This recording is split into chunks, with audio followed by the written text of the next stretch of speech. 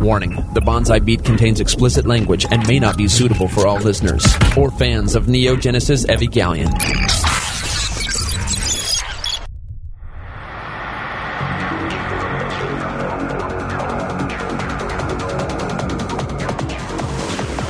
Several anime companies have gone bankrupt. 1,337 anime fans have been sued. All the while, the Bonsai Beat has been there to deliver you the latest in news, show reviews, and discussions from both the experienced and novice anime fans' point of view. And now, broadcasting from a deserted island so Funimation's lawyers can't find them, here are your hosts, Jello-kun and Zach.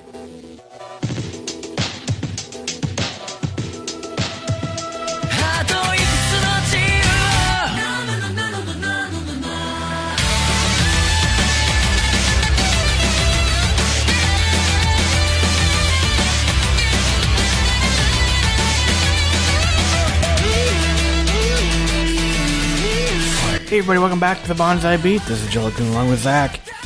As always, it's been a while. You've been traveling. I've been busy.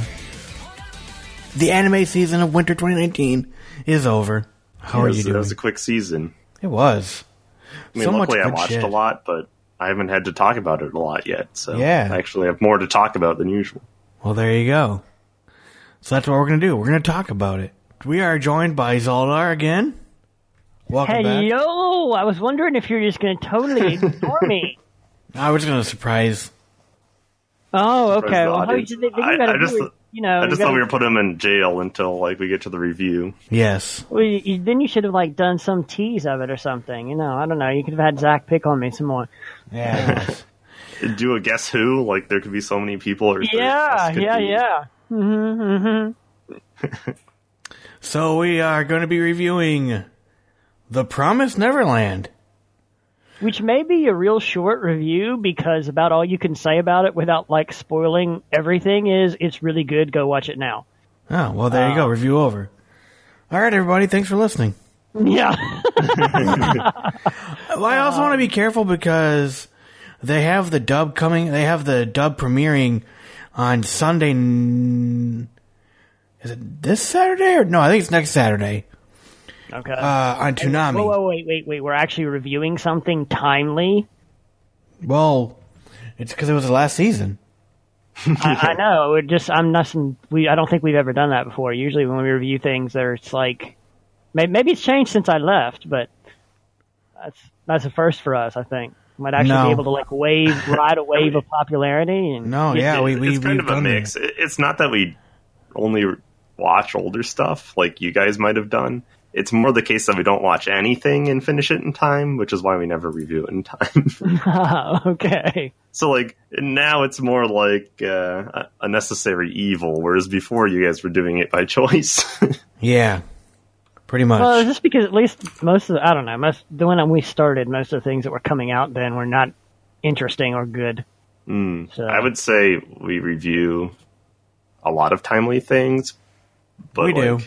We don't finish that many, so I guess the point is you didn't review timely things because you chose not to watch them. We choose to watch a few and only finish one, and that's our one timely review.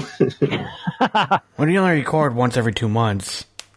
Yeah, there is that as well. Yeah, it's easy to do it timely if it's just one show because we record once an anime season. I mean, last year, I think we only released 11 episodes. So, can we just append it to be once every anime season? Yes, your quarterly anime review podcast. Instead of bi-weekly, quarterly. It's like a financial report. Exactly. But it's an anime review. The anime. So now we need to start talking about the anime stock exchange. How much money the animes makes, and call it the anime financial report. I'll post some graphs in our next review. Yeah. So people have a visual aid to go along. Thick thighs are trending. Start cash in. No, hold. It can only go up. Yes. We can have dissenting financial advice, there like all financial places. You're wrong. So wait, do the studios have to merge, or does it have to be universe crossover? Steins Gate and Robot, or what was it? Robotics Notes.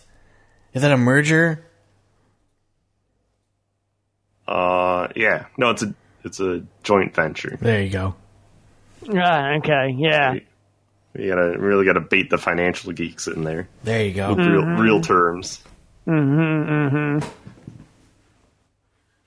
Yeah, that is definitely that's being a lawyer. That's quite fun. And I didn't get to hear our wonderful opening again. I was going to joke about this needing to change it since I'm a lawyer now, but no, I put it in post. Thanks for ruining the magic. Oh, I see. Okay, well. Yeah, sorry, it's all guys. editing magic now. Yeah. Well, you can just edit that part out, right? We're listening to it too, but we're not. Yes. Yes. Well, I would love to be a Funimation lawyer, so, I don't know. Go call them up. I don't know. Crunchyroll lawyer. It could just be like their voice acting people, and they only have the same lawyer, and he does everything. Yeah. Yeah, most of the time that's what you would do. Unless you're really big, you would have one lawyer for the company, and you pretty much do everything, yeah. Yeah. So. Like that one lawyer has about as many roles as their one voice actor. The one voice actor, yeah. Yeah. Mm-hmm. There you go. Thanks, Funimation. And then I'm going to be reviewing A Town Where We Live, a show from 2013 that was recommended in a Reddit thread that I was reading due to me watching Domestic Girlfriend. And, yeah. Well, I'll give my thoughts on that. So. Again, another timely review, right? Hey, it's only 6 years old. Come back in 4 months and we'll have another one for you. Exactly. I still haven't reviewed SSSS Gridman yet. I still haven't reviewed or Steins Gate or Domestic Girlfriend or The Slime Show. Which is funny because these are all shows you could have gotten credit for watching timely, but we didn't record often enough. Yep. You're ahead of the curve on watching shows, which never happens. I know. I'm amazed with myself. But yeah, so I'm not going to go through everything I've been watching. Unfortunately, due to some circumstances personally, I have kind of taken a step back from anime for a little bit, but still watching a little. I've kind of been catching up on that time I got reincarnated as a slime. It's been challenging to like. And I think I figured out why I'm not liking it as much is because I'm not a big isekai fan. Like, isekai to me has been like Sword Art. And that's really, and Konosuba. Those are the two isekai shows that I've watched. And everyone's like, oh, this is amazing, this show's so great and fun, and blah, blah, blah, blah, blah. The characters are fun. But it's just like, they recycle the main plot lines, and it's like, alright, the slime did something slightly cool, and now he's got more people under his wing. No, now the town's a little bigger. And now someone wants to fight and burn the town down. It's just... Is that really all you've watched of isekai? How is that possible? I don't get into the isekai. 60% of anime made, it seems like it's isekai or something. And I'm very selective. I've seen Log Horizon, I've seen Gate, I've seen ReZero. There's so many. I've tried watching Log Horizon. I tried watching Batome. I tried watching... What's the one that, the guy was an otaku, and he was, transported to a castle, and, all his otaku shit was oh my god, there's dragons and shit now. And I don't fucking know. I've tried watching other isekai, but I don't give a fuck about the fantasy world stuff. So yeah, I think I've only seen maybe 3 isekai. I can't even say the word. That's how few of them I've seen. Gate, Shield Hero, and Konosuba. Not ReZero. I feel like everyone was into ReZero. It's probably what most people have seen. I looked at ReZero and was immediately like, yeah, I'm going to hate this. There is nothing intelligent about this show at all. No thank you. That's a good summary. Yeah, there you go. We're just reviewing. Hey, what else should we talk about? Let's get all these reviews out while we're talking about it. I enjoyed Gate until the end of the second season when it was just like masturbatory. This is the Japanese Defense Force. It was like the last. I mean, episode that aspect of it I kind of liked because I enjoyed the. Oh, so this is totally a political show about the rise of Japanese nationalism again. Okay, all right, that's interesting. Well, there you go. I mean, yeah, that part's cool, but the entire. I mean, I wanted the finale to be something of substance, and it was like 24 minutes of helicopters flying around with the Japan flag. Well, there you go. I mean, which was kind of cool and appropriate for at the time period the politics of Japan, you know. But yeah, it could have been better, certainly. Yeah, it sets up a lot of cool characters, and then, I mean, I guess you just like it because the one Japanese politician, military person marries the little girl there. Yeah, yes, that's the only reason. Yeah, that's why you liked it. Mm-hmm. They she was a goddess. I'll have you know. So she was, really much older. Oh, okay. We're gonna go down that road. She's just a normal character in this show. They don't even butter it up. They're just like, no, they don't. 12, but she's from the fantasy world, so it'll be. So it's okay. Yeah. You're like, okay. I mean, I was just playing. We're gonna talk about games now, but I was just playing Crusader Kings 2, where I betrothed a 68-year-old to a 1-year-old. So I mean, obviously. Wow. All right, I'm cutting that out. You never heard of Crusader Kings 2? Oh, okay. I have. You're like a professional. I mean, the game isn't all about matchmaking, but no, it is not. I like to think you've mastered that aspect of the game. Yeah. Like, that seems like hard mode, if I've ever heard it, for matchmaking, 1 to 68. I'm impressed. Yeah.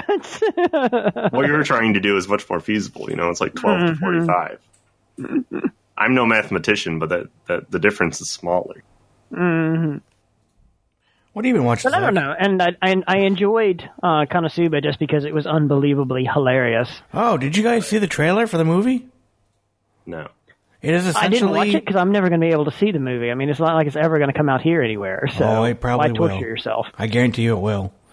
I hope it does. Will it come out? I mean, but okay. Where we all live, is it going to come out where we can see it? Funimation and Phantom... Excuse me. Still getting over a cold. I mean, they even played the Psycho Pass movie in theaters here. Funimation's been really hardcore about getting movies over here, and then Phantom Movies, AMC and them, have been hardcore about getting movies in timely fashion. And usually what they'll do... I hope you're right. They've been doing a lot of anime stuff, but, I mean, either way... We'll probably end up getting it in some form or fashion on Blu-ray. I mean, it'll certainly be limited in theaters, but if you're willing to drive, I imagine it'll be at least a few theaters in your state. You could hope. But, I mean, I'm not even interested in that aspect. I'll just watch it online and remain on the wrong side of the law, unlike this lawyer man here. Exactly. He won't be able to watch it legally. I'm just happened that... there's actually a lot of places near me that are going to be participating in Ghibli Fest, so I may actually finally get to see My Neighbor Totoro on the big screen, which would be amazing. Cool. I got to see Spirited Away when I was in Austin with my brother at the movie theater. That was cool. Oh yeah, that would be very cool. Let's see if they're doing that. That was the first time I saw it too. It was extra cool. Yeah. Well, there you go. It's a perk of living in Austin where they have literally everything. There's so many and a bunch of so hipsters. much money that you can go do anything. Yep. Yeah, what do tech people like? Oh, they like Ghibli. Yeah, they're a bunch of fucking nerds. Give them the animes. The animes. Mm-hmm. Yeah, gotta add the S because you don't know what you're talking about. Wait, so what is who watching? Let's smoothly transition into our real segment. Hey, Zach, what have you been watching, Zach? So I am watching,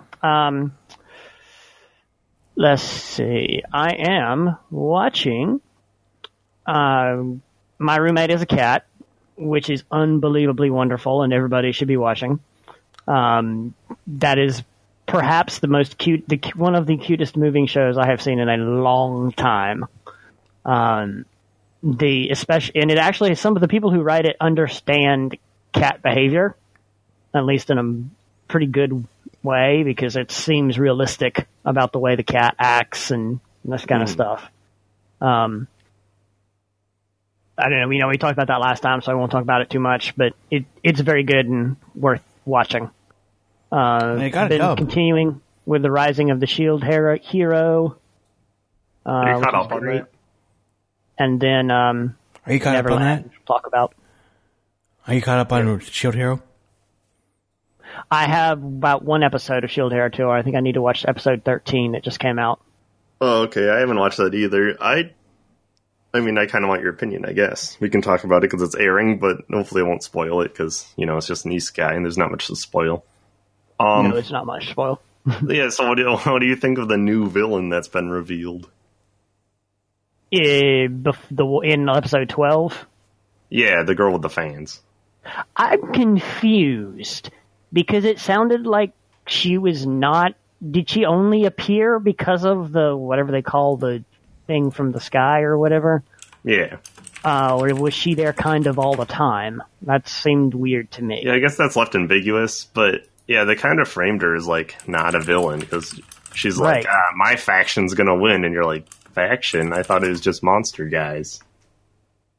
So it kind of leaves the source of the waves ambiguous because it's like, are they all evil? Like, why? She's just a human that talks to them, whereas before they just fought things that can't speak. So yeah, so which could be interesting if there's more to this. Yeah, and they're kind of setting up the king. I doubt they're going to get that sophisticated, honestly. But I think they might, because to me, they're setting up the king as like a bad guy. Well, I mean, he's clearly a bad guy. I mean, they've kind of done that. Yeah, okay, yeah, he's not set up. The point is, perhaps the whole human faction is bad. Like, what if the fangirl is just like, I mean, her army's demons, so that makes her seem pretty evil. But it's still possible that, like, she could be a faction that doesn't really understand, and, like, maybe the king's land is actually the, like, thing that shouldn't be there. Now, see, if they go that way, that would make this an even massively better show. If it turns out the heroes are on the wrong side, and they have to kind of, and they did so far they haven't done anything I didn't suspect. I mean, they've done the whole, oh my gosh, she's going to have to leave, and when this is all over and everybody is upset with in his party with the fact of him leaving because he's the head of the harem. I don't really care about that. That was all expected. Currently, the political intrigue thing is that's much more interesting. Is that the king is clearly bad, and the little sister and the mother seem to be like the good faction that like vacated the throne. But yeah, but it'd be cool if there's another level where, like, I don't know, she didn't seem overly evil. She didn't kill anyone, though she said she was trying. I feel like she could have, and like maybe she's like a real faction that isn't just evil. Yeah, I mean, the only reason they won is because there's evidently a time limit on the waves, which was not introduced before, but is just another like video game trapping of the way this world works. Right. Yeah, I mean, I was okay with that. I mean, if it has a set time where it happens, it must have a set time when it ends. But yeah, they didn't talk about it the first wave. They're just like, it's over. They didn't mention a time. Right, they did not. And did you catch, I mean, they don't have to explain this, I guess, but did you catch why Melty is evidently the next one in line for the throne when there is an older daughter? No, I don't think they explained it.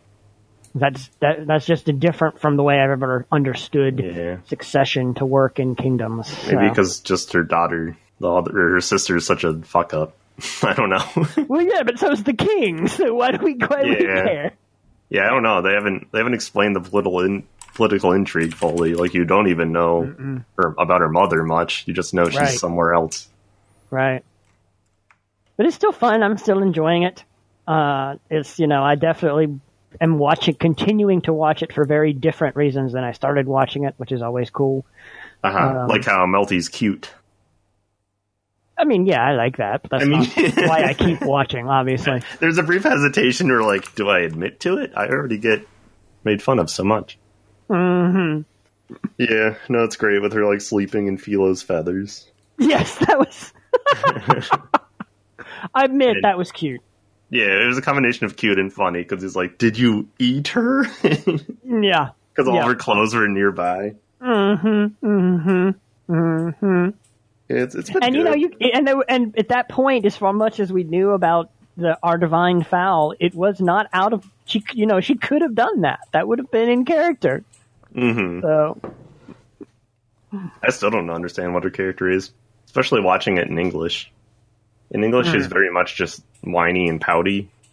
I mean, the problem is, it's not a problem with the show, but the problem I have is it's hard to get really into those two characters because they can't decide whether they establish them as half of Raftalia's character is very caring and maternal, right? But then sometimes they play on the fact that she's only been alive 2 years because she ages faster and she's a pouty child. And to me, I have a hard time believing both. Sometimes they swing between the two character types too quickly. They're like, oh, but also this works in our story because she's actually 2. And you're like, I don't know. Is she both the motherly character and a whiny 2-year-old? I don't know. Well, I mean,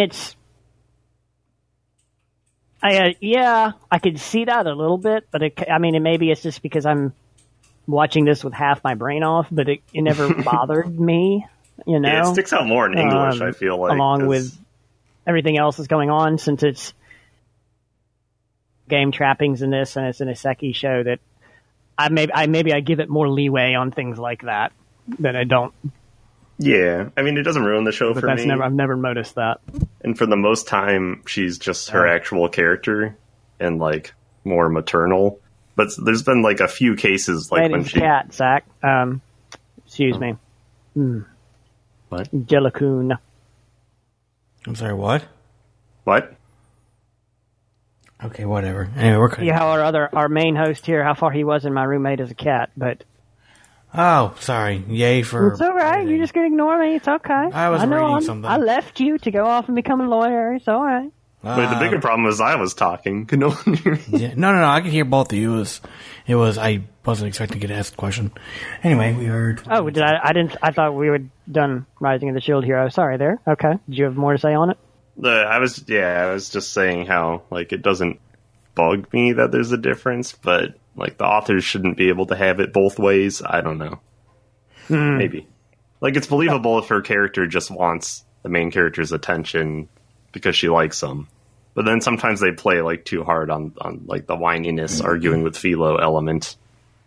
And I can just tell their justification is they're both really young because they age quicker, and I don't like that. I don't know. I've known some pretty older women that when it comes to two people are fighting over a man, that can get kind of snippy. I've seen that.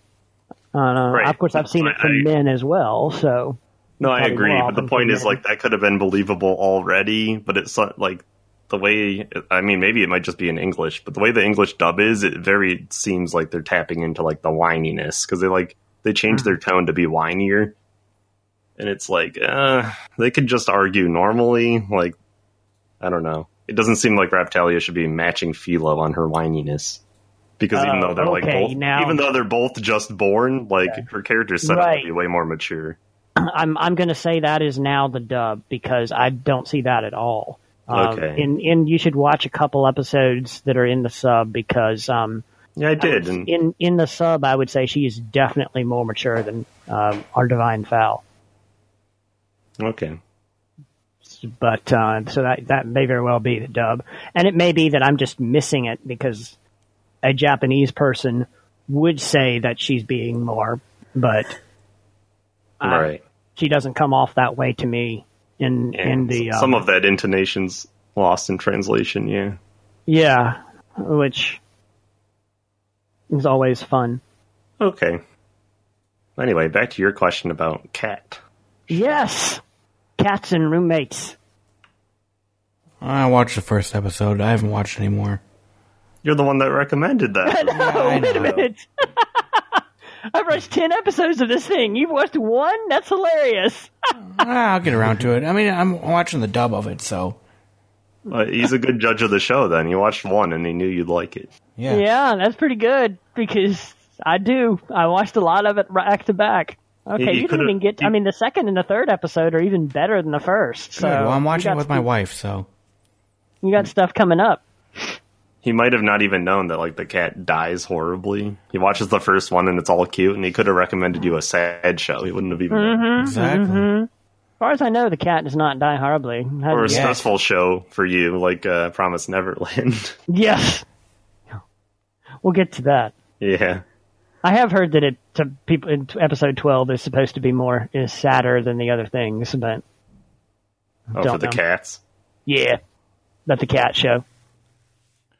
All right. Anything you want to talk about what you've been watching, Zach, or are you ready to move on? Oh, boy, do I. So, I've watched all of Kaguya-sama, Love is War. And, I mean, it's really fun.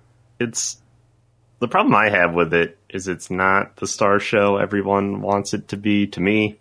Like, I can see how it made a really good manga, because it's a whole bunch of short stories, and they're all entertaining and funny. But to me, that's, like, not as compelling of a show as other formats. Mm-hmm. So, like, for example, Toradora, my favorite rom-com. That has a lot of elements that could be standalone episodes, but the reason it's a great show is for how they bridge it all together. And, like, the emotional payoff of the relationships, right? Whereas this, there's no emotional payoffs, but it's a convincing rom-com, I guess, in that it teases the romance and does the comedy, kind of like Nisekoi. So the reason I hold off putting it in such high esteem, as people on Reddit seem to do, is because it doesn't have an overarching story. And I think a lot of people read the manga, because it's one of the most popular manga, like the highest rated of all time, according to my anime list. So I think a lot of people watched it, read it, and it was very good to read, and then the show adapted it well, and they're just like, this is the best show. But to me, like, the 5-minute segment stories could never be the best show. I don't know. That's how I feel about it. It's definitely worth watching, and I gave it an 8 out of 10, so I really like it, but it's in the same camp as, like, the Zuri children show, where it's only just sketches that are funny with romance elements, but it'll never be my favorite romance show. Yeah. So this is one of those where each episode is 5 minutes? Well, the episodes are long, but the segments are 5 minutes. Okay. Got it. It's made into a manga as, like, the four-panel comas. 4-panel, yeah, style. Okay. Got it. So, like, a chapter will be kind of all one theme, but it's 4 panels for each segment, so they kind of just sit in one room and do, like, 5-minute segments of the story. And the characters are cool, and it's done well, and it's funny, but you could never say, like, this is my favorite romance show, because no romance happens. Right. I'm trying to find it right now, but there's I guess I'd call it a fantasy show that's been recommended to me that's, I'm not going to find it in time, but, that's, I would say, is, episodic in nature. Here it is. Mushi Shi. But that is 30-minute episodes. They're episodic, not 5. So, But I was going to ask you if you had seen that one. Maybe if you just didn't like episodic things. But the difference between 5 minutes episodic and 30 minutes episodic. Yeah. And also, like, your characters have to be really compelling, I guess, for episodic to work for me. And Kaguya-sama has good characters, but if they'd never really change or develop, then we got no progression between the 2 episodes. Like, the good way to do episodic shows, like, I don't know, Friends, for example, is that the characters change and the relationships to each other change. And it's not necessarily an overarching plot, but how the characters grow is what connects them all. And I don't think Kaguya-sama does that. But it's still really fun. And the one I wanted to talk more about is a certain magical index. So I'm watching this show because I want to watch the Railgun spinoff, which I love, which they're making soon. But I had to call a friend of mine to explain it to me because the show started like in 2010. So I was already watching, I wasn't watching anime yet. So then I watched the first season in like 2013. And then the second season came out in like 2016. So then it's been like 3.5 years. And they make this new one. And I didn't remember what was happening, or so I thought. it turns out they just skip around a lot. It's setting up World War III, which is as dramatic as, the title of it sounds, right? Mm-hmm. But because it's a light novel originally, and the show just has so many characters, like at least 100, like that many characters, because it has just like so many spin-offs, and they're all relevant in the third season because the people who wrote the source material just really like all the characters, and there's so many. And if you're going to have a world war, then better be a lot of characters in different places, right? Yeah. So it's just overwhelming. So like after an hour of him telling me the plot, I'm like, okay, I didn't know most of that. Is it because I forgot like what happened? And it turns out no, you just have to read the source material. So it has worse ratings than the first two seasons, understandably, because no one knows what's going on. And the fight scenes just aren't good enough to carry it, which is really weird because the spinoff I like for Railgun, Misako Mikoto is the main character, and she has much more grounded episodic adventures where she like fights crime essentially. And there's like an overarching story, but it isn't as giant as World War III, and there's probably only like 24 characters. So it's just overwhelming. And I've been watching it in English, so at least, even though I don't know what's going on, I can enjoy the action it does have. And it has good action, but not great. So I don't know. At this point, I just wanted to point out how impossible it is to follow, but also, I'm only finishing it so I can watch the spin-off. Okay. Yeah, it's supposed to be. It's definitely very popular. I mean, I haven't watched any of it, but I can tell you some of the characters. I mean, there's the girl that can like shoot metal or like coins very fast and these kind of things. That's Railgun, the main character, Misaka. Yeah, and she's the character I really like, and her spin-offs are good and easy to follow. But man, the magic ones are ridiculous. They're like a weird combination of like harem and fans. It's like they're written by the same person, but it isn't believable. The magic ones are just ridiculous and have way too big fights and like fan service and also like a harem element. And like the magic abilities are ridiculous. But then like the scientific ones, though shooting electricity and Railgun, like shooting metal, is supernatural and ridiculous, they just seem so much more grounded. Like the fights actually make sense. Controlling metal is something I can comprehend. The magic ones are just ridiculous. Plus all the magic ones are grounded in religion. They should just call them religious powers, because it's basically science versus religion in the show. But they call it magic, and they're all tied to different religions. And the World War III story has like every different faction of Christianity fighting each other with magic abilities. Okay, that actually sounds interesting. So, like, wait, you have like the Baptists fighting the Mormons or something? No, currently it's like the Pope and the Vatican is fighting the Russian Orthodoxy, and also like a British sect of Lutherans. It's like a three-way war. Wow. Okay, I'm like fascinated now. Yeah, see that would be the cool part. Do they have any understanding of the actual real differences between these religious factions? They do in the book. So okay, you understand my pain point, because most people just watch it for the action, I imagine, because it makes no sense in the show. So then I call my friend and I say, I can't watch shows just for the action. Can you explain it? And he's like, well, not really, because the show doesn't tell you anything. You have to read the novels. So, like, if you actually care about the religious elements in the story, you just have to you just have to read the books, apparently.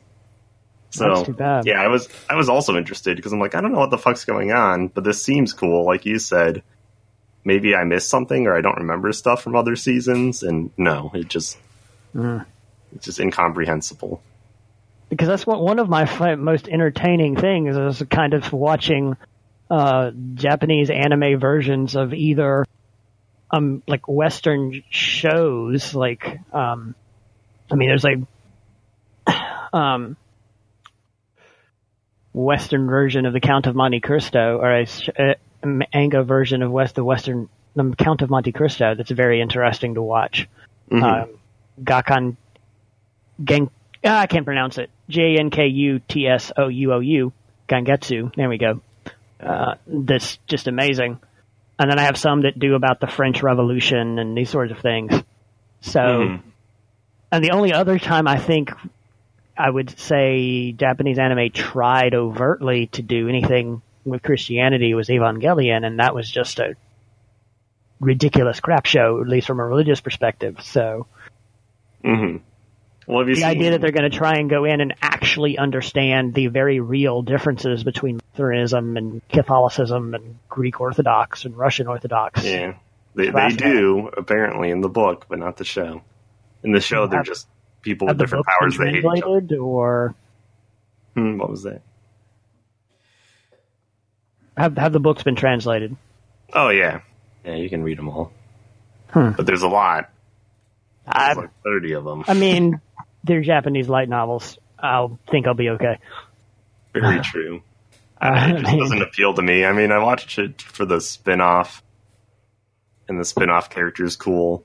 And even some of the world building is cool, so I'm almost interested. But at this point, I feel too wronged by having to decipher the show that I don't want to do it.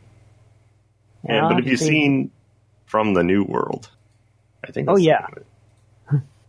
That's a good example of taking some Western philosophy. Yeah, but it's so very... I mean, here it's overt. You know, they're naming the Christian... The Western philosophy and From the New World, you have to kind of dig into it to figure out see where it is. Yeah, same with like Madoka Magica, because the majority of the people are not getting all the philosophical references. You're not going to, unless you read Paradise Regained, you're not going to be recognizing, oh, this is that. So, this one's very we're probably maybe the two anime fans who might have actually be familiar with enough to understand that. Yeah, I don't know. I mean, anime fans are a bunch of nerds. I'm sure there's some overlap. Sure, there's some philosophy majors watching it. Which is the one with the, it's supposed to be like, Spice and Wolf. That's the one that's supposed to be like pure economics that I've always wanted to talk to you about. Yeah. I mean, it's economics, sure, but it's like mercantilism economics, so we got some pre-Adam Smith stuff. It's fine. It doesn't do the economic concepts wrong. But it's like saying there's a show all about math and they don't get past addition. Oh, okay. Right? I mean, they're just traveling merchants and they barter. Like, anyone can understand that. So it's been overhyped to me a little bit. All right. Yeah, it's no thesis on economics. It's a good show. I like it, but yeah, it doesn't get as deep into it as, From the New World does with its psychology and philosophy. I mean, but elements. I don't know many shows that get as deep as From the New World. They're like maybe 3 that I would say. So oh yeah, that's a high bar. And one's Ergo Proxy, and it makes no sense. I mean, yeah, I wasn't even counting that one because it makes no. Yeah. I watched Ergo Proxy because I heard it was like From the New World, and like I don't know, it's the inception of anime where people think it's deep as like a cover of not understanding it, and I'm like, I just don't understand it. I don't think it was deep, but I don't know what's going on. Yeah, I think I had a younger person describe Ergo Proxy to me as a try-hard, and I don't think I ever really understood what that meant until I watched Ergo Proxy, and then I'm like, oh, okay. Yeah. High aspirations that you fail at. Got it. Yeah. But From the New World nails it. More people need to watch it. More people need to watch that show. All right, that's all the stuff I've watched now. We're finally done. All right. I mean, I've watched more, but I don't want to talk about it. Let's move on. Yeah, the show is 37 minutes old, and yeah. All right, how are we getting to DVD picks? Wait, what about the new season? We're certainly not going to record in the next 3 days, so. Have you gone through the new season? Yes. Okay. Well, I'll go through first what I want to watch, I guess. I'm not watching that much. This next season feels like a lot of sequels. That's the part I'm watching. But yeah. Yeah, same. It is. It is a lot. Yeah, I don't know. I can't speak to most of the new ones. The new Fruits Basket reboot. I'm going to check it out. I mean, it looks like they're just redoing it from what it was. So it's like, I watched Fruits Basket early in my fandom, and it's very much a girly show, but it looks pretty.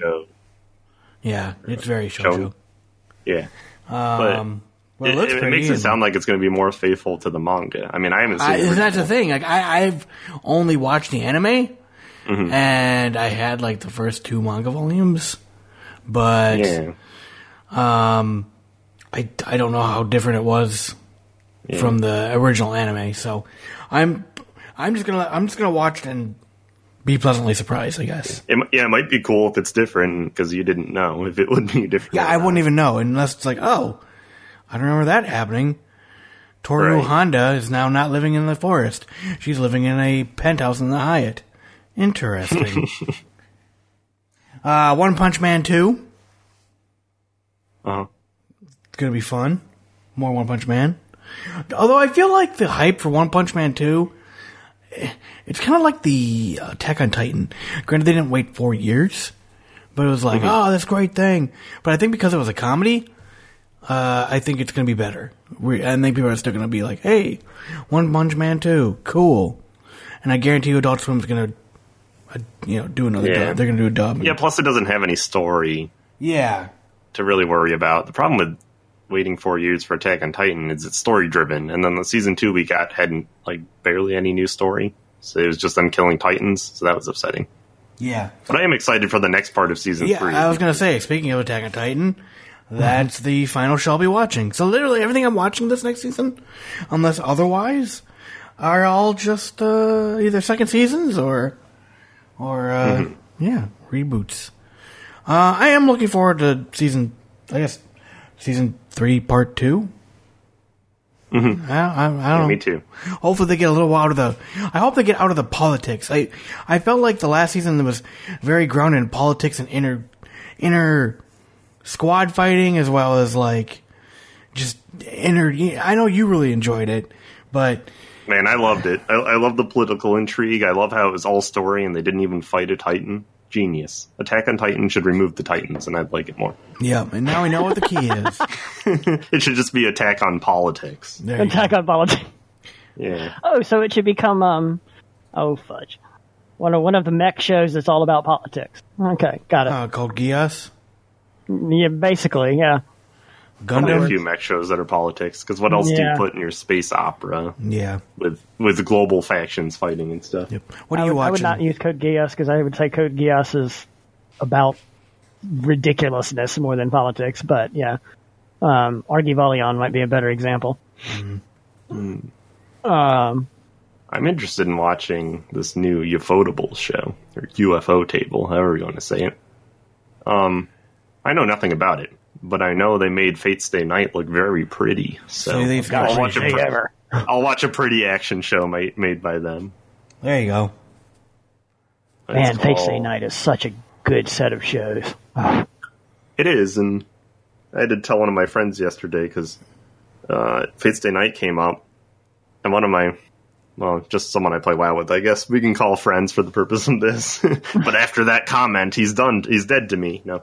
He was telling another person that they should only watch the Ufotable one, and well, that's not fair. It certainly looks better, but at the point I enjoyed the first season, the original first season, not the Ufotable, but I enjoyed the original. No, that's what I had to defend. I'm I like the original. It focuses on Saber as a character and does some of the romance. It does some of the romance that the visual novel has.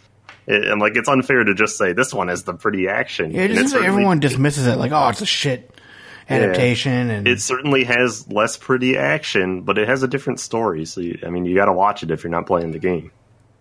Yeah, exactly. That is the one that follows the main story of the game, really. Yeah, the main character. It makes Saber a character, and she's hardly even a character in the reboot. Mm-hmm. Rin's the main character. I made the mistake of watching the one set in the past first, the Zero or whatever. So I got Zero. Great animation and then went to not as great animation, but I got over it quickly. Mm-hmm. What else? Anything else for next season? Anything else? Oh yeah. The Senko-san one. Kitsune no Senko. It's the Fox Girl one. Cute Fox Girl takes care of salaryman working for an exploitive company. Sounds like he's exploiting the fox girl. Don't worry, she's 800 years old, but she's a very cute fox girl. And whether it be cooking, cleaning, or a special service, she'll heal his exhaustion. So, all right. Yeah, they really sell it for people like us, perhaps. But I read the manga, and the special service is petting her fluffy tail. Ah, you spoiled it. So they totally bait you, and then yeah, they bait you with the description, but it's just a special service because she doesn't want him to do it much because it tickles. Yeah, that's good. That's so good. he gets like 10 seconds of petting her tail, and then he has to stop. Like my cat. See, I love shows that do that will like make fun of their own audience a little bit. That's good. Yeah, it's a very wholesome show, actually. It reminds me of Welcome to NHK because she like talks to him about difficult work issues he encounters, but then she's all cute and makes him dinner and stuff. So it's a wholesome show. I'm excited. There you go. It's listed as slice of life romance, but I may watch the new. So I'm looking at the Crunchyroll simulcast, which is where most of my. I suppose I could look and see if Hulu's bringing anything, but the new. Look at this guy bounded by legal. I know. Shows. Yep. Sail the high seas, damn it. The new Fruits Basket is about the only thing that I find somewhat interesting. Demon Slayer Kimetsu no Yaiba doesn't look like it'll be any good.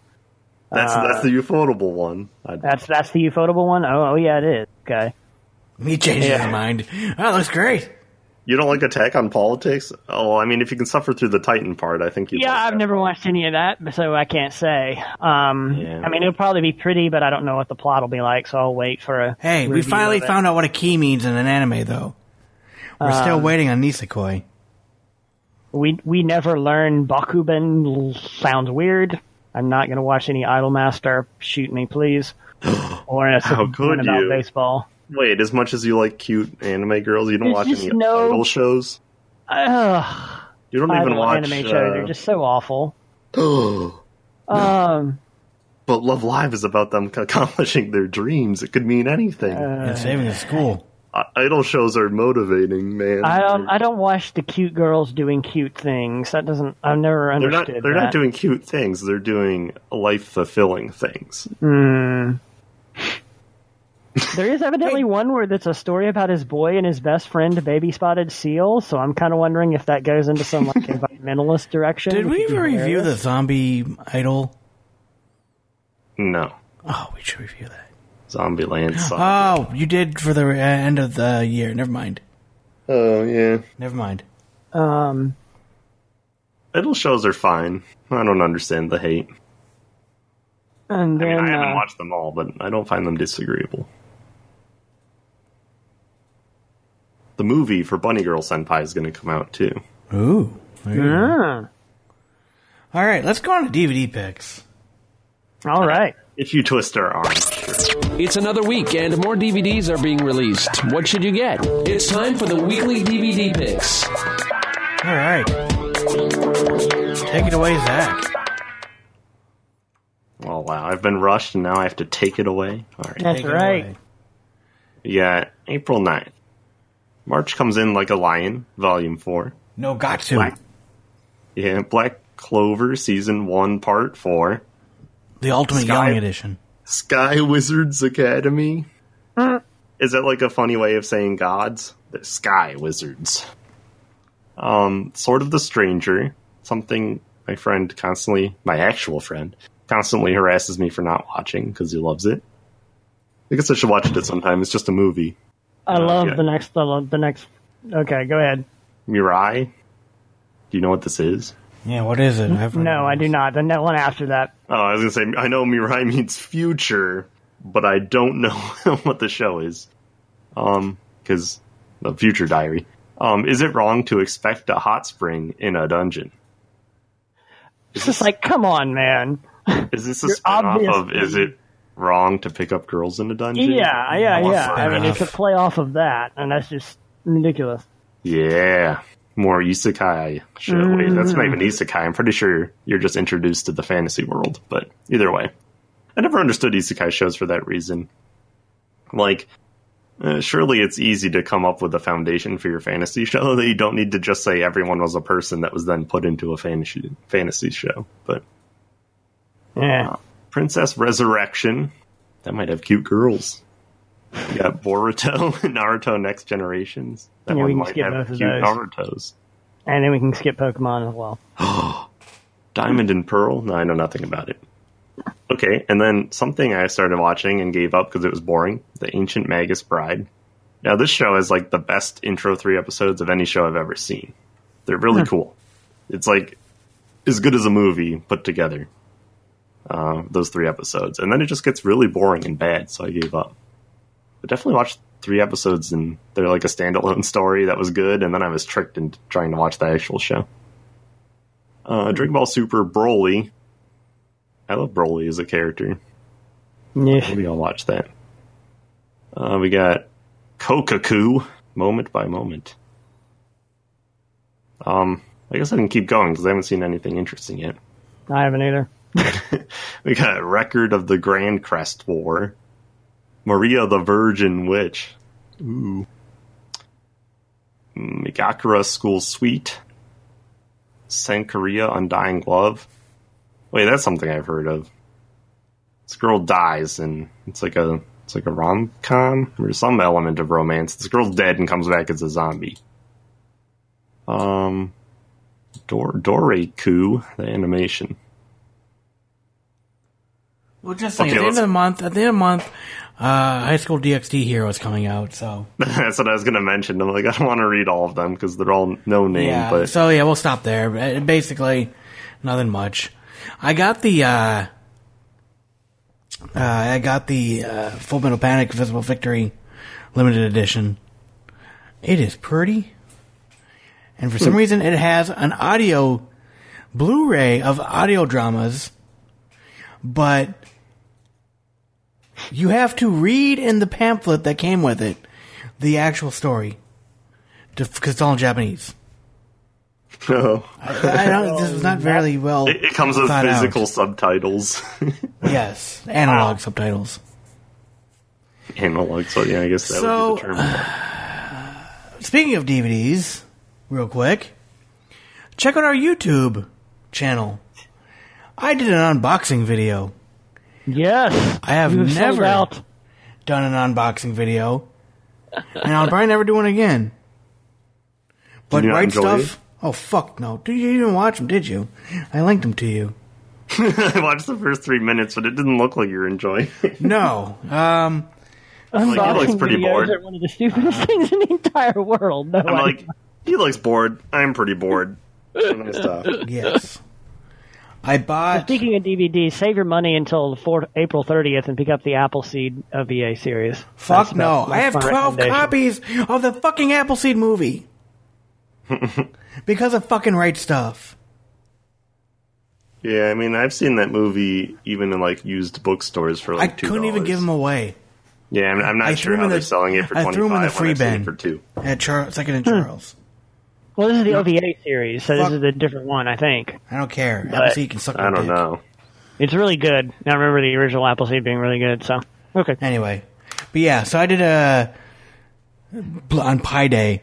They had, instead of 10 for 10, it was 5 for 10 blind boxes. Well, I got 12 blind boxes of practically all the same shit. Fuck you, Right Stuff. Fuck you to hell. Yeah, 5 for 10, well known for its roots in the number pi. Yeah, and I was like, what is that? They either have better or Or- much worse mathematicians than me. Yeah. You I don't see can the watch the fun unboxing. I would recommend the second video from the first. Although at the beginning, I was all excited, and my excitement quickly went away. Mm-hmm. I recommend watching it at 2 times speed, so it almost seems like he's excited. Yes. All right. I mean, Appleseed is a funny way to pronounce High School DxD, which is the one that is actually worth getting. There you go. Let's get into Proudest Neverland. All right, let's. All right. So, I'll start as the originator of everyone I know watching this show. Okay. I have always been a sucker for media that is psychological thrillers.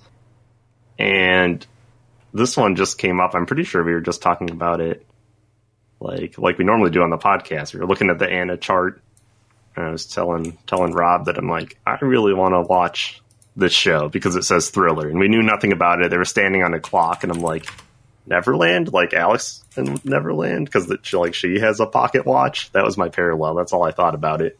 But I'm like, I'll watch it. And then it turns out, wait, no, that would be a spoiler. Have you looked at the poster? You know what it turns out to be. I mean, kind of. Maybe you can figure that out, but I didn't. Oh. I mean, I didn't have the time either. I'm just saying. Yeah. Turns out, in hindsight, they're not standing on the clock.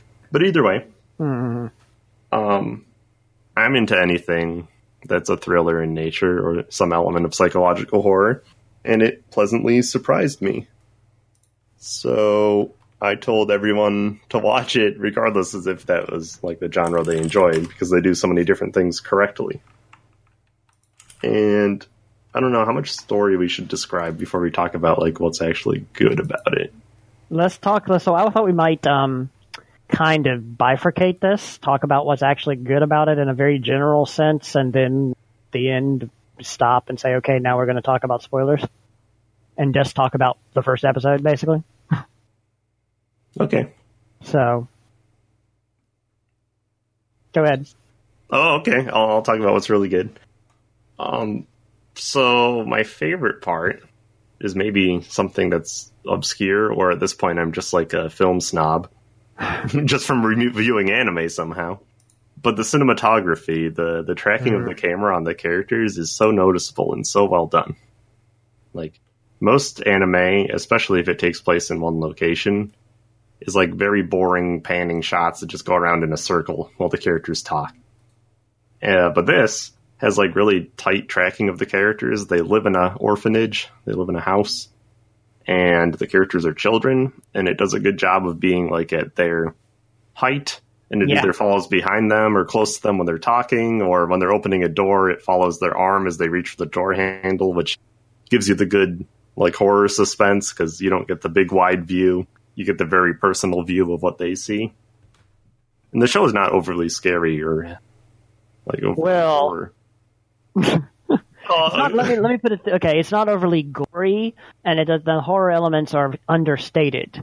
But the show gave me nightmares, so we'll get to that. Yeah.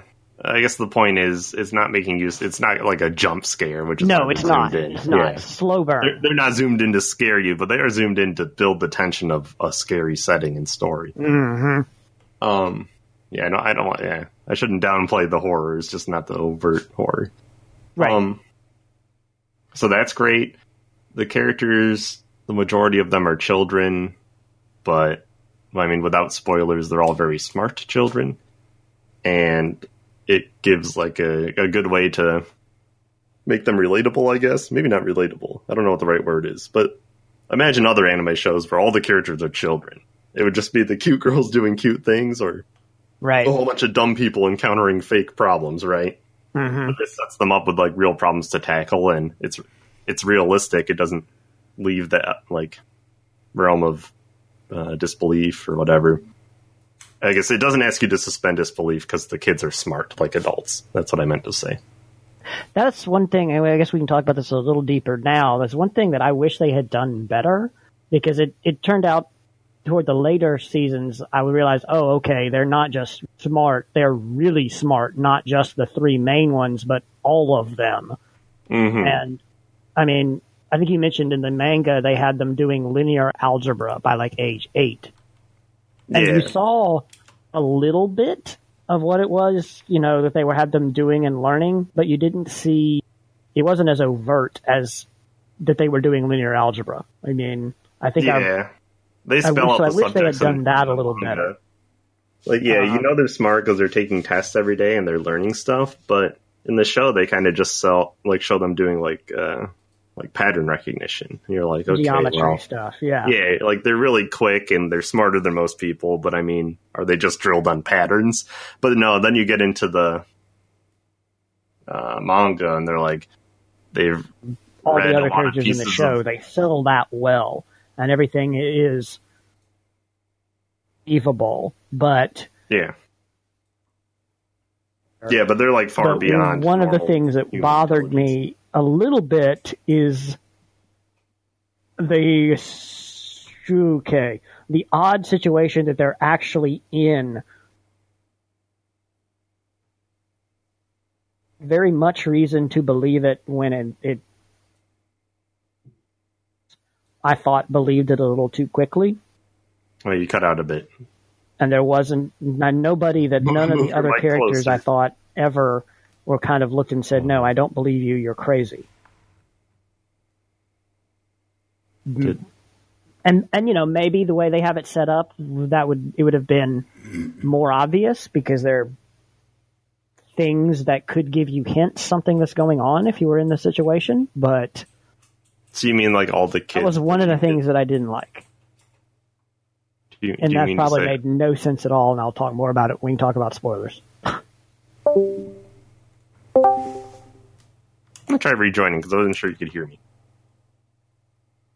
Hello? Hello? Yeah, you're good. Oh, okay. I was trying to talk to him, and he kept continuing, so I don't know. Oh, I didn't hear you. Oh, strange. All right.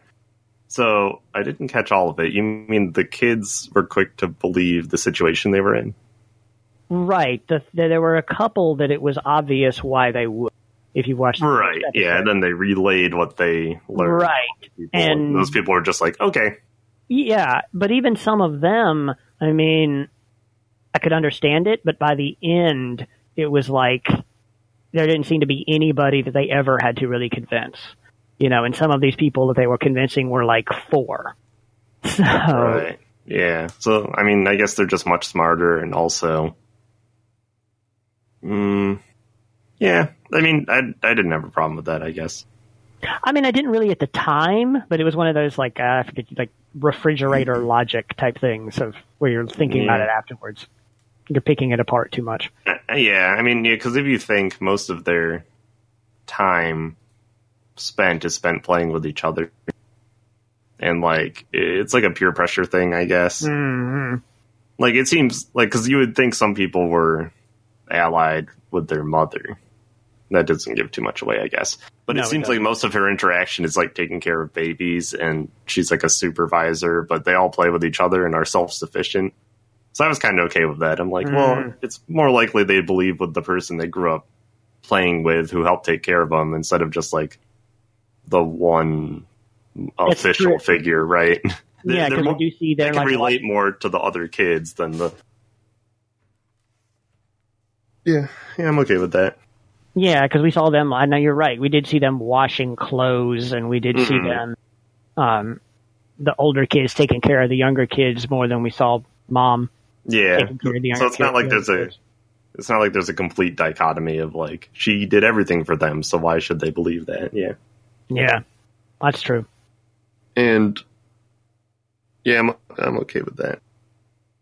And also, I mean, they even bring it up and think about it.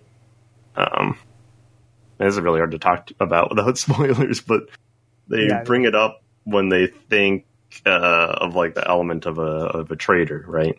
Mm-hmm. So they consider the possibility. Mm-hmm. Yeah. So what else is good besides the cinematography? We were talking about characters. So the characters are good because they're smarter than average. So at the very least, they're human. Adult intelligence, but they're far beyond that. The manga sets them up to be much smarter. But also, like, restricted in what they can read. They mentioned in the manga that they have a library, but there's not, like, a lot of old books. They have books, like, the show takes place in, like, 2045, and they have books from, like, 1980 to 2045, so they can't read, like, a lot of things. Yeah, the show didn't mention that at all. That's interesting. Yeah. And I think that's interesting for setting up the scenario they're in, because, like, access to so much information would give them too much, I guess. Yeah, I can see why they would not want them to have access to things before then, but... Yeah, so they're really smart, but they're not allowed to read whatever they want. Mm-hmm. Interesting. Which is weird, because in the anime, Ray is reading, like, all the time. You don't really know what he's reading most of the time. But apparently, according to the manga, they might tell me what he was reading, but at the very least, he's not reading older books. Mm-hmm. So the characters are great. and they all have a flaw, I guess. I think they mention their flaws in the show. They do, kind of, but it's especially for the girl, Emma. It's this question of, and that gets to the heart of the themes of the show. It's a question of, is this really a flaw or not? And that's why I thought they handled that very well. And that was one thing I really liked. That they might not be flaws, yeah.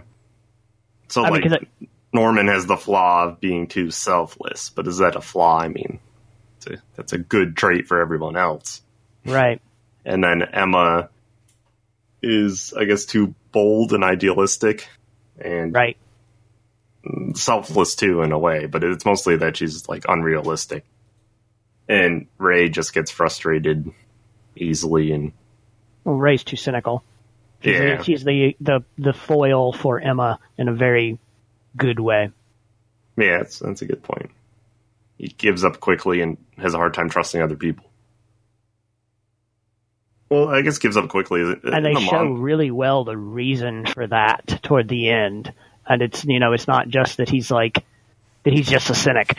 There's a very believable reason for why he's that way. Yeah, I said give up quickly, but that doesn't give his character writing credit. He's not some whiny kid that just gives up. But, other thing that there's lots of other pressures he is always considering that cause him to act differently. Yeah. What else? What else do you like besides those two? That what? Quiet, Zach. I don't know if you can hear me. Oh yeah. Hello? I can hear you. But can he? I can, now. Okay. I was just going to ask, you should explain, I guess, more what you like about the character foils. Sure. So, the action, I think, which you haven't touched on, is also really well done and good. It's more of a thought, thinking, and planning, and that kind of show than an action show, but the action that's there is handled very well. And what I've heard is that in the manga that it's more of maybe they give the planning more away because a lot of it is done in their head and you see what they're thinking and planning, and the anime doesn't do that. I enjoyed the anime aspect of where you did not see everything that they were planning all the time, but they did enough hints where you could maybe figure it out, or where at least it was obvious toward the end what they were doing. And we'll talk about more about that in spoilers. I can't really give examples right now. Yeah, I'd like to comment on that, because I got into reading the manga because I wanted more detail, but at the same time, you're right. By leaving you a little in the dark as the viewer, when they did reveal it and you had the clues, you're like, holy shit, they were actually doing that. Yeah. It was much more exciting to be left in the dark a little. I thought so. And even the quote-unquote bad characters, when they gave their backstory, it was kind of I can see why they would be the way they are. I'm not going to go into more of it than that. And they did a good job of raising tension at the end of every episode. It was like they're always there's always something that was revealed that made the situation even worse most of the time. Yeah, that's a good point. Is it did the cliffhanger thing, but without making me feel like, what a gimmicky cliffhanger. Right. It was always a good cliffhanger. Right. And then, like you said, the characters are just great. Their interactions, they were all believable in a unreal situation. And their interactions were believable. It dealt real well with how much sacrifice is acceptable for a situation. Wow, I was about to spoil something. And they don't do enough. It's hard because I want more world building. I want to know how the situation, that they are in developed, but that would have basically destroyed all the tension. So That's a good point. Because we don't get any of that. We don't get about how did this get set up? Why are things this way? Because it's so weird. Yeah, they could have done that. They could have switched point of views, but yeah, the reason the story works so well is because we don't know the main characters, I think. Right. So yeah, and it makes me worried. With season 2, we know more, but yeah, will they be as effective at writing the know more story versus their point of view? Yeah. And I worry about that, and then I also worry that it's going to end up being a because they're kind of in a Lord of the Flies situation now. So yeah, they're all way better teammates, I guess. Yes, than anybody in Lord of the Flies was. Yeah, they're all much more cooperative, but yes, which I guess might end up being unrealistic. I'm not sure, but I don't know. It'll be interesting to see in 2020 how that works. I'm looking forward to it. I don't know. I mean, Lord of the Flies is predicated on people crashing that don't know each other that well. But these people have lived with each other forever. I guess it's like crashing on an island with your family. It wouldn't be quite as Lord of the Flies, I hope. I don't know.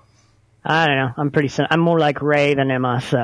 Yeah. Viewpoint of human nature. So. That's how much you like your family.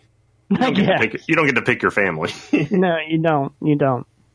And so, yeah, I mean, you covered really otherwise everything I thought that was really good. The dramatic horror was done very well. The animation was done very well. The camera work was incredible. The characters are great. It was just very effective. The animation's good. One turnoff is people don't like how their faces are drawn, which is the same in the manga. Their faces are very tight to the center of their face. I don't know if you noticed that. So I was wondering about your loss of sleep and why it's such a chilling show for you. And I don't know if you can describe it without spoilers. Yeah, that's going to be real hard. It just did a really good job of raising tension and of saying, okay, and it left me with there's going to be no way they're going to be able to get out of this. Mm-hmm. And I guess, testament to the show, it made me believe it. And part of it is because this is anime, and anime doesn't always end well. I was trying to find the show, but there is a mech show where, I think it's children piloting mechs, and piloting the mechs basically kills them, but they have to pilot the mechs because if they don't, the entire of humanity dies or something. Mm. It's semi well known, but I don't remember I couldn't figure out what it was. And so I could have seen this ending badly for everyone, and I could not see any other option, especially toward the middle of the 12 episodes. And do you think it was worse once you caught up and you had to wait week for week? Oh yeah, no, that made it worse. Yeah, because I had a week to worry about what we were going to do. And I want to say other things, but that would make me Yep, we won't go there. The whole show remains believable throughout. I'll say that much. Yeah, that's really hard to do with even written psychological horror. And they managed to do it in anime form, which I think is even more impressive. So, yeah, agreed. Yep, big fan of the show. Everyone needs to watch it, even if you don't like psychological thrillers, which is why I got into it. I mean, you just have to do it. It does so many things well, like the cinematography, that you don't always get to see in anime. So, right. I mean, at least watch the first 2 episodes, and then if you cannot stand the psychological horror, I can understand. But man, it's a good show. Yeah. Great. Afterwards, Zach, what would you guys give it? Jellicun leaves and the podcast is done, we should talk more about the spoilers. All right, good. Yeah. I've already done that 3 times this week because I got so many people into it, but I'm always eager to do more. It's that good. All right. What'd you guys rate it? I think of my shows that are 10 of 10, and this is a 10 of 10 show. I don't think I'd own it because I'm not sure I'd want to watch it again just because it's so stressful, but yeah, no, it's an incredible show. Yeah, no, I agree. That's a fair assessment. I only have 110 because I reserved that for my favorites. If you listen to the show long enough, you can hear my rant about, or look it up on a review index to hear my rant about the 1 through 10 rating system, because I don't think it's very useful. But, I mean, I would give it right below my favorite. It doesn't have any flaws that I see. So, it's a 9+ show. Everyone should watch it. Everyone should attempt to watch it. Yep. All right. That's it. Cool. Well, there you go. Man, that's some high praise. Yeah. So, I mispronounced the name of the title I'm reviewing.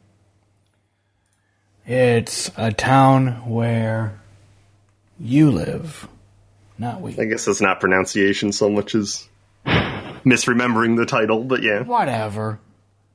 Anyway. I'm like, he mispronounced it? Isn't it in English? Yes. But I got what you mean now. I got you. So this aired in 2013, 12 episodes from July 13th through September of 2013. So surprising to me, so Town Where You Live was done by the same person who did Suzuka, which I loved. Remind me what Suzuka is, or inform me for the first time. Yeah, Seo Kuji. So Suzuka, it's been such a long time. Basically, guy runs track, learns to run, enjoys running track, meets a girl. It's a romance, and it's nothing, it's not great, but it's just fun. I really enjoyed it when I remember watching it. So, I mean, this is probably why I kind of like the show, too. Reading reviews of it, people are really, really mixed on it. But basically, what first stood out to me was the visuals. I really like the water art kind of look. It's not like super crisp all the time. It does get crisp, but I mean, like, for like flashbacks and stuff, they use like watercolors and stuff. It's really pretty. I really like. I like the kind of out of the normal anime visual style. Yeah, and you can almost tie it back to like an earlier era of anime too, right? Mm-hmm. What era would that be? Is that like 90s look, would you yeah. say? Or, yeah. Yeah. So, basically, this is one of those shows I really can't say a ton about without spoiling, but essentially... Can't be worse than our last one. No, it can't be worse. Basically, Haruto lives out in Okinawa, so he's like a country bumpkin, and Okinawa apparently only has one school where he lives, and not Okinawa, I'm sorry, Hiroshima, my bad. So he lives out in Hiroshima and lives in the country. They have one school building, and this girl shows up at his door named Eba Yuzuki, and she's now moving in with them because her father was like a friend of the family, and come to find out, like, she had been there like as a child and met Haruto but didn't know. She remembered, but he didn't. And basically, anime does that a lot. The one-sided remembering. Yes. Mm-hmm. And she was like 5. It was ridiculous. Mm-hmm. So basically, like, he takes it as like, oh, she's coming from Tokyo and she's coming to the countryside and she wants to think everybody's stupid, and, you know, and he has a crush on one of his classmates. And this is where the anime gets kind of weird. The anime skips around a lot. So, like, the anime doesn't start with, like, this like, it starts with him showing up in Tokyo looking for her. Even though he doesn't remember. So that's the thing. You don't find out the stuff until the story gets going.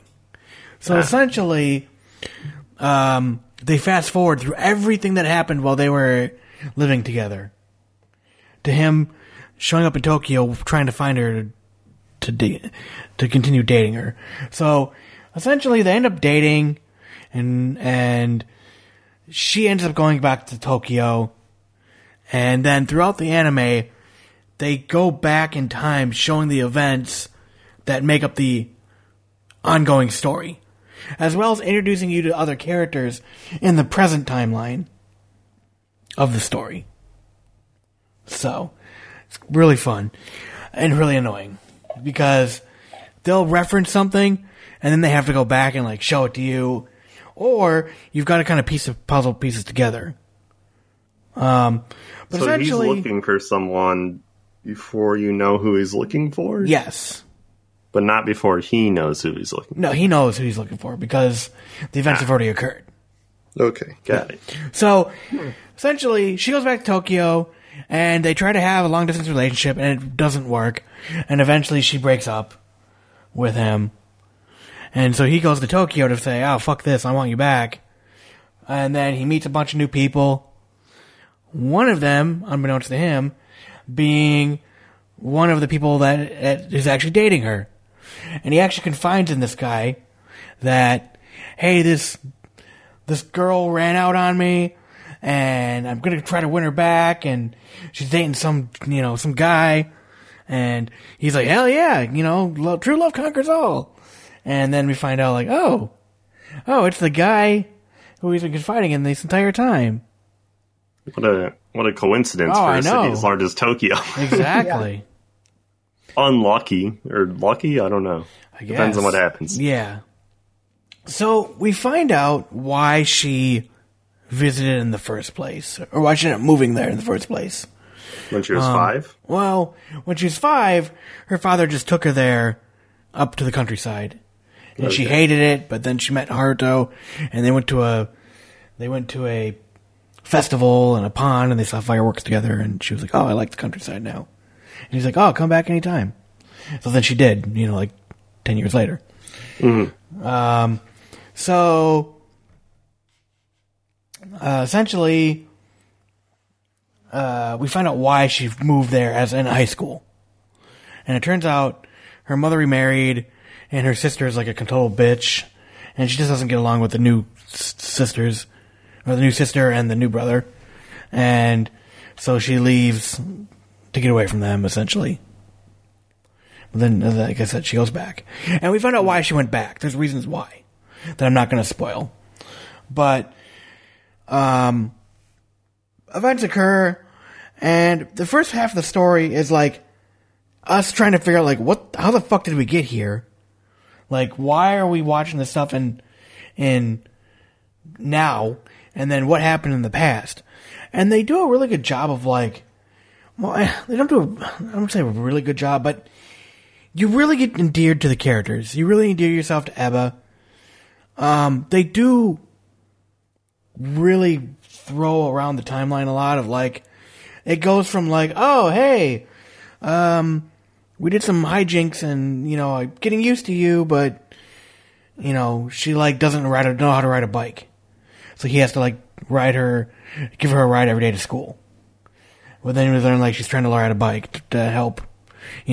She, like, made him lunch once, and she, like, did a bad job or something, and...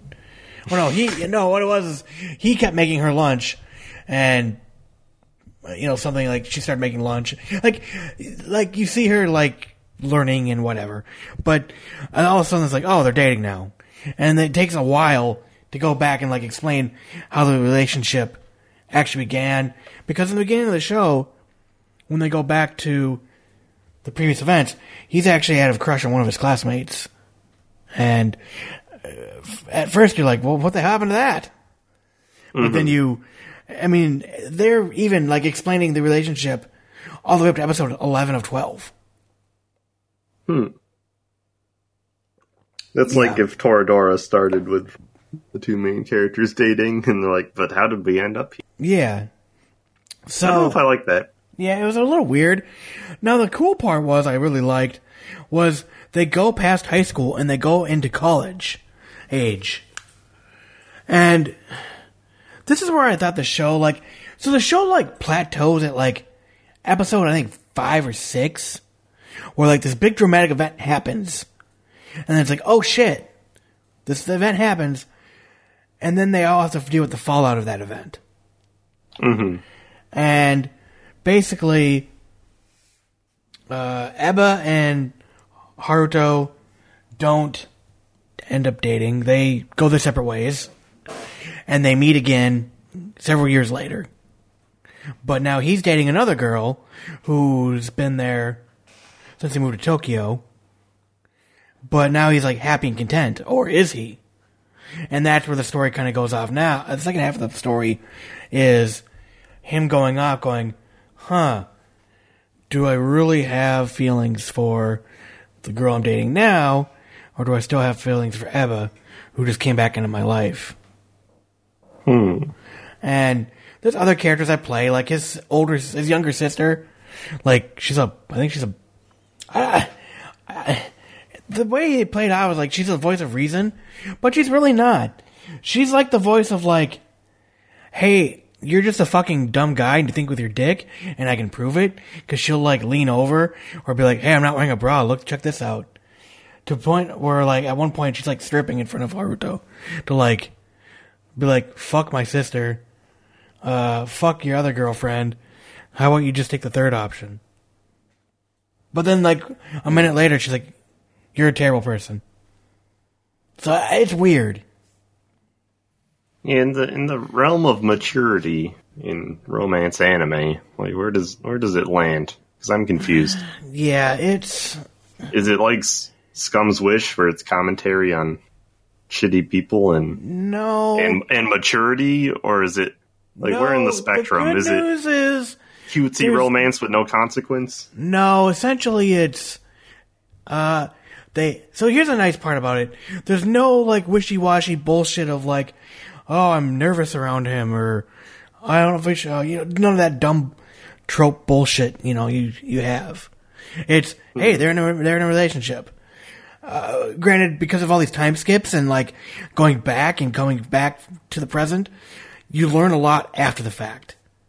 And you're kind of along with the ride during the entire show. But it's like, hey, they had a relationship, it was broken off, now he's trying to get her back. Events occur, and then they lose contact, and they regain contact years later. That has to be my favorite verbiage in a show where you don't want to spoil it. Events occur. Well, I mean, like you're writing a story, and you're like, and then events occur. Yes. I mean, that's kind of how we should have done in ours, right? Yes. Events. No, because there's no future point we can talk about. We'd say events occur, and then more events occur. Point. So, yeah, I mean, this is a 12-episode series, so there's a lot of stuff happening episode to episode. There's no filler. We do get introduced to random side characters and things like that, but no one really matters. There is some fun, side stories that occur, like, they tell a story about back when they were in high school. They got to go to Tokyo, and this is like right after Eba moved back, and they hadn't seen each other in a while. And the story of them trying to meet. That was a really fun story, and the side hijinks that happened. But at the end of the day, it's not. It's somewhat predictable. The way it was explained to me, what got me watching this was, this is very manga-esque, where manga events happen in a show, and it's kind of like, oh, okay. If you've seen enough of these shows, you kind of know what to expect. But I think they did. I liked the fact that like every episode I was learning new stuff to kind of piece the story together. I wasn't like it was. Some of it was very predictable, but some of it wasn't. One of the big event that occurs, I was shocked by, but at the end of the day, the constant moving of time, it kind of sucks, but it's kind of like, hey, at least we're learning stuff, and the plots are always moving forward. Yeah, it seems like they're trying to echo the 90s in more than just the art style. Like, it sounds like it's very serial manga. Kinda, but not really. Like, it's not like we only see stuff from the point of view from Haruto. Okay. We don't see from the point of view of anybody else. Yeah, where it'd probably be in the point of view of the main girl if it was. Yeah, exactly. Exactly. Shoujo. Well, in general, yeah. You get both sides of the story, or usually, The problem I have with the romance is I like the super serious, the mature, like Scum's Wish and White Album. Yep. And I like the fun rom-com type stuff, like Surizuri Children and such. This was kind of in the middle. Yeah, the ones in the middle are harder to do. Like, for me, it's Tsuki ga Kigure and, like, Toradora, which is still near the comedy side. Like, it's very hard to do one in the middle that's well done. Agreed. Very dramatic. They rely heavily on the plot to keep pushing forward. There's no time for filler. I mean, there's a little bit, but it all still ties into the main series. It still ties into the story they're telling overall. And, it's kind of funny. There's random bits of nudity here and there because I watched the Blu-ray rips. But it wasn't very, sexualized. It was very much like, hey, we're telling this story. And then, as we keep going from episode to episode, you learn more about the history between Eba and Haruto, as well as the new characters they're introducing. And they keep pushing that, as well as going back to explain, why Haruto's doing what he's doing, or where he is, why is he so committed to, this one girl? Why did he go to Tokyo? For this one girl, when everyone in his life was, telling him, give it up, just let it go. So, I like the fact, too, that it just wasn't your run-of-the-mill. I've seen so many different types of romance anime. I just like the fact that, like I said, I found the characters I found Eba really endearing. I found the other characters, they were just there to help move the plot, but you really I at least really got into the main story it was telling. I let myself be suspended disbelief, and got into it. It wasn't like it was bad where it's like, I know every single day it's going to happen. But there was some pretty obvious, nods of hey, I found this thing and from long ago, what's going to happen?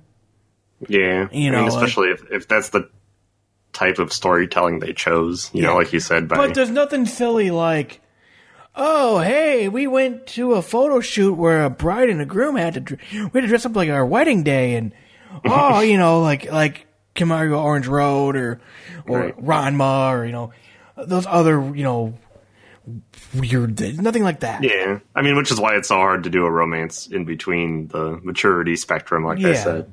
Yeah. No, you almost have to pick one. There's so many scenarios that fall on either end. And later in the show, Haruto is making decisions that affect the overall outcome of the show, for good or bad, whatever he's choosing. Mm-hmm. And, you really I got really roped into that, oh, what are you going to do? Because I can kind of relate to a sense of hey, you're in this, but have all this other stuff, life's not easy. This isn't hey, I found the girl and she loves me and I love her and happy life after. No, there's all these complications of reality of their life, that complicate the story and make things worth watching. Now, from reading the reviews on my anime list, this is a very even on Right Stuff, just I was trying to see if this is on sale, and it is. It's $45. It's not really liked, but yet it's got a 7.1, a 7.08 score. So it's, to me, it's good. I really enjoyed it. I gave it an 8. There is an OVA as well, but I think the OVA aired before the actual series because it just goes over the same kind of plot points, just sped up, as far as this wacky Tokyo girl, she's coming to live with me. Oh, isn't it weird? here's some hijinks we get into, and and then it tells a story of them, like I said. So I guess, I guess what you're suggesting is it's polarizing, maybe, or controversial. I mean, if it has a 7, that's a pretty good rating. Yeah, I mean, I look at if a lot of people hate it, then I guess people are rating it like a mix of like 9 and 4, and it falls in the middle for the average. Yeah, maybe I just like dumpster fire romance animes. I don't know. Probably. But some are done really well. I mean, dumpster fire for the characters, or dumpster fire in terms of writing? Just in general, writing, story. Yeah. I mean, I don't know. I get sick and tired of like stuff like White Album 2 and things like that. I loved, White Album 2 is fucking good. Yeah. I stand by it. Even though it's, is it ever going to happen in real life? Hell no. But still. I mean, I would say definitely check it out. Like I said, the only reason I started watching the show is someone recommended it in one of the episode discussions of Domestic Girlfriend. And they were like, hey, it's similar to this to a degree. Check it out. And I just happened to download the first couple episodes. And I was like, this is really fun. And I just got the rest of it. You know, and it was one of these shows that was easy to marathon. They didn't really have that much in the way of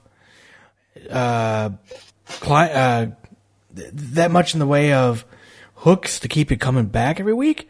But when they did have some, I would have been pretty fucking pissed, because there were a couple instances where they'd be like, there's one instance in particular where like Emma's like, oh, I want to tell you something, and then the show ends, and then the next episode is like, oh, I want to tell you something, oh, never mind. Yeah, and it's like, motherfucker, if I would have to wait a week to find out like what was going to be said. It was fake cliffhanger. Like, it's just a bait. Yeah. Yeah, that's annoying cliffhangers. You may be less likely to want to watch the show now. But it doesn't happen every time. It was just every now and then. I'd rather trade that for filler. I mean, I was just looking at like if I was watching week to week. Yeah. But I mean, I marathon the hell out. Like, I watched the first 10 episodes in probably 3 sittings, or maybe the first 8 or 9, and then I finished up the last 3 or 4. Yeah, like I'm totally convinced that's marathoning by our definition now. Yeah. Like, can you imagine like some of our listeners might be much more into anime or younger in their anime fandom, and they're like, marathon? You watch 3 episodes a day? That's pretty weak. Oh, I know, yeah. but now if we like finish a show in a week, we're like, holy shit, I watched it all. The best show, yeah. No, and that's the thing, and that's one of the things too that like, I've been catching up on anime lately, and sometimes I feel like watching the Slime Show. It's a slog for me. Yeah. But I watch it because I've already invested so much time into it.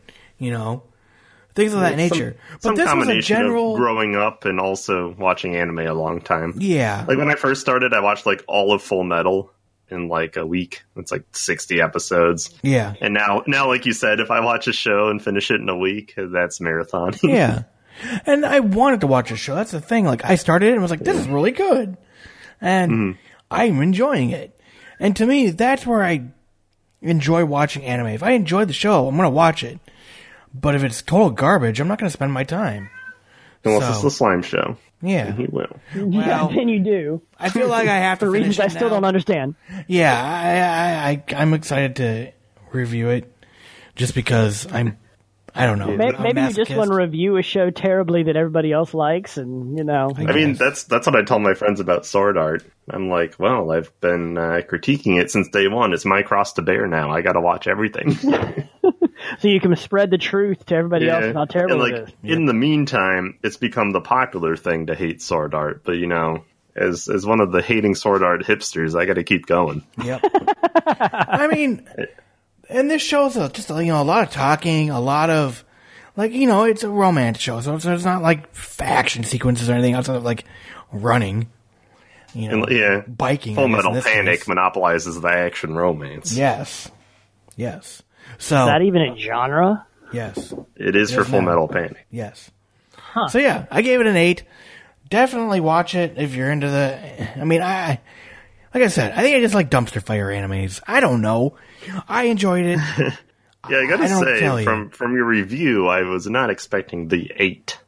Yeah, I wasn't either. That seems high, but then if you qualify it by saying you enjoy dumpster fire anime and you remember the 90s fondly. I think, I wasn't watching anime in the 90s, but this was set in probably 2013. They had cell phones and stuff. It wasn't like White Album 1 where it was set in the 80s. Well, the show itself came out in 2013, so that makes sense. Yeah. But I guess just the watercolor art style is 90s-ish.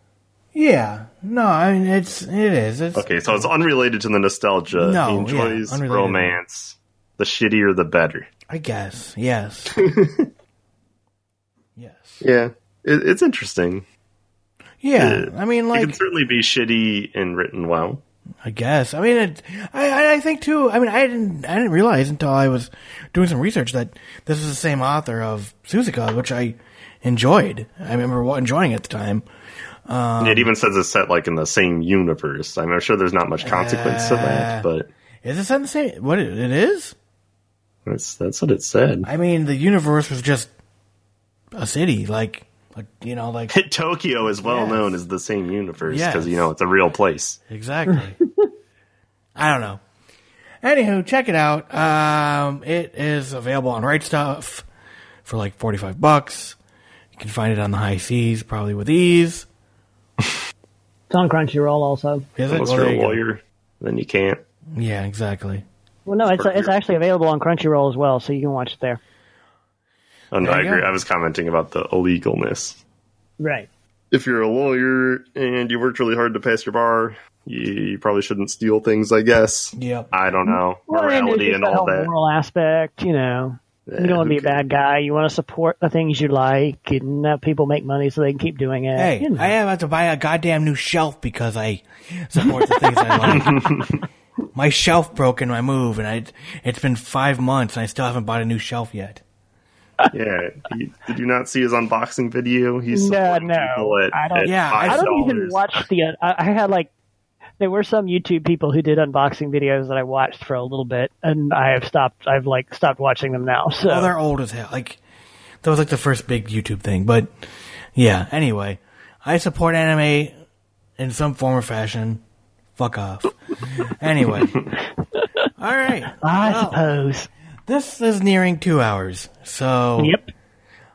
We are going to head off because holy fuck, this is long. Give us your feedback, bonsaibeat.com. Check out our review index, bonsaibeat.com/reviews. There you'll find a complete index of everything we reviewed over 10 years. And hopefully next time we'll have some our first thoughts on spring 2019. Maybe burn through a couple more shows, reviews for this last season, and yeah. Hey, maybe we actually might have a decent top 10 this year, or a top 5. I mean, this year. Very true. And I'll probably only have a top. Well, no, I have watched some more things than. Yeah, not if you keep talking to us. You're quickly building. Yep. I may have to go back and review something from the 80s just to next time, just to give balance. Well, that does break our rules of the current year top, but I mean, on the show itself, you can review it, just not on that episode. Yeah. Got it. My favorite for 2019 is 1981. 1981's remake of Kimba. Is Ghost in the Shell? No. Yeah, Appleseed. Oh, God. Burn it. All right. Thanks, everybody, for listening. Until next time. Bye-bye. This has been the Bonsai Beat Podcast. If you have any feedback, head over to bonsaibeat.com and leave a comment on the show notes for this episode. While you're there, you can also find our review index, which has a list of all the anime that we've reviewed on the Bonsai Beat Podcast. If you enjoyed this episode, be sure to add us to your favorite podcatcher. You can find links to do that on our website. Otherwise, we're also on iTunes and Stitcher Radio if that's easier for you. Once again, this is the Bonsai Beat Podcast. Thank you for listening. And if you have any other questions or comments, you can send them to bonsaibeat@gmail.com.